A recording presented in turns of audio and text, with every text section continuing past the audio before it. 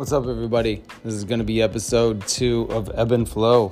This week, I want to know what the crew is reading or listening to. This could be books, music, or podcasts. We also want to jump into our thumbs up, thumbs down section. The Tokyo Olympics, should they go on? The Treasury Secretary Janet Yellen has proposed a global tax on corporations. Good, bad, indifferent? Cancel culture. Is this ruining the entertainment industry as we know it? Can the U.S. become a bipartisan country again?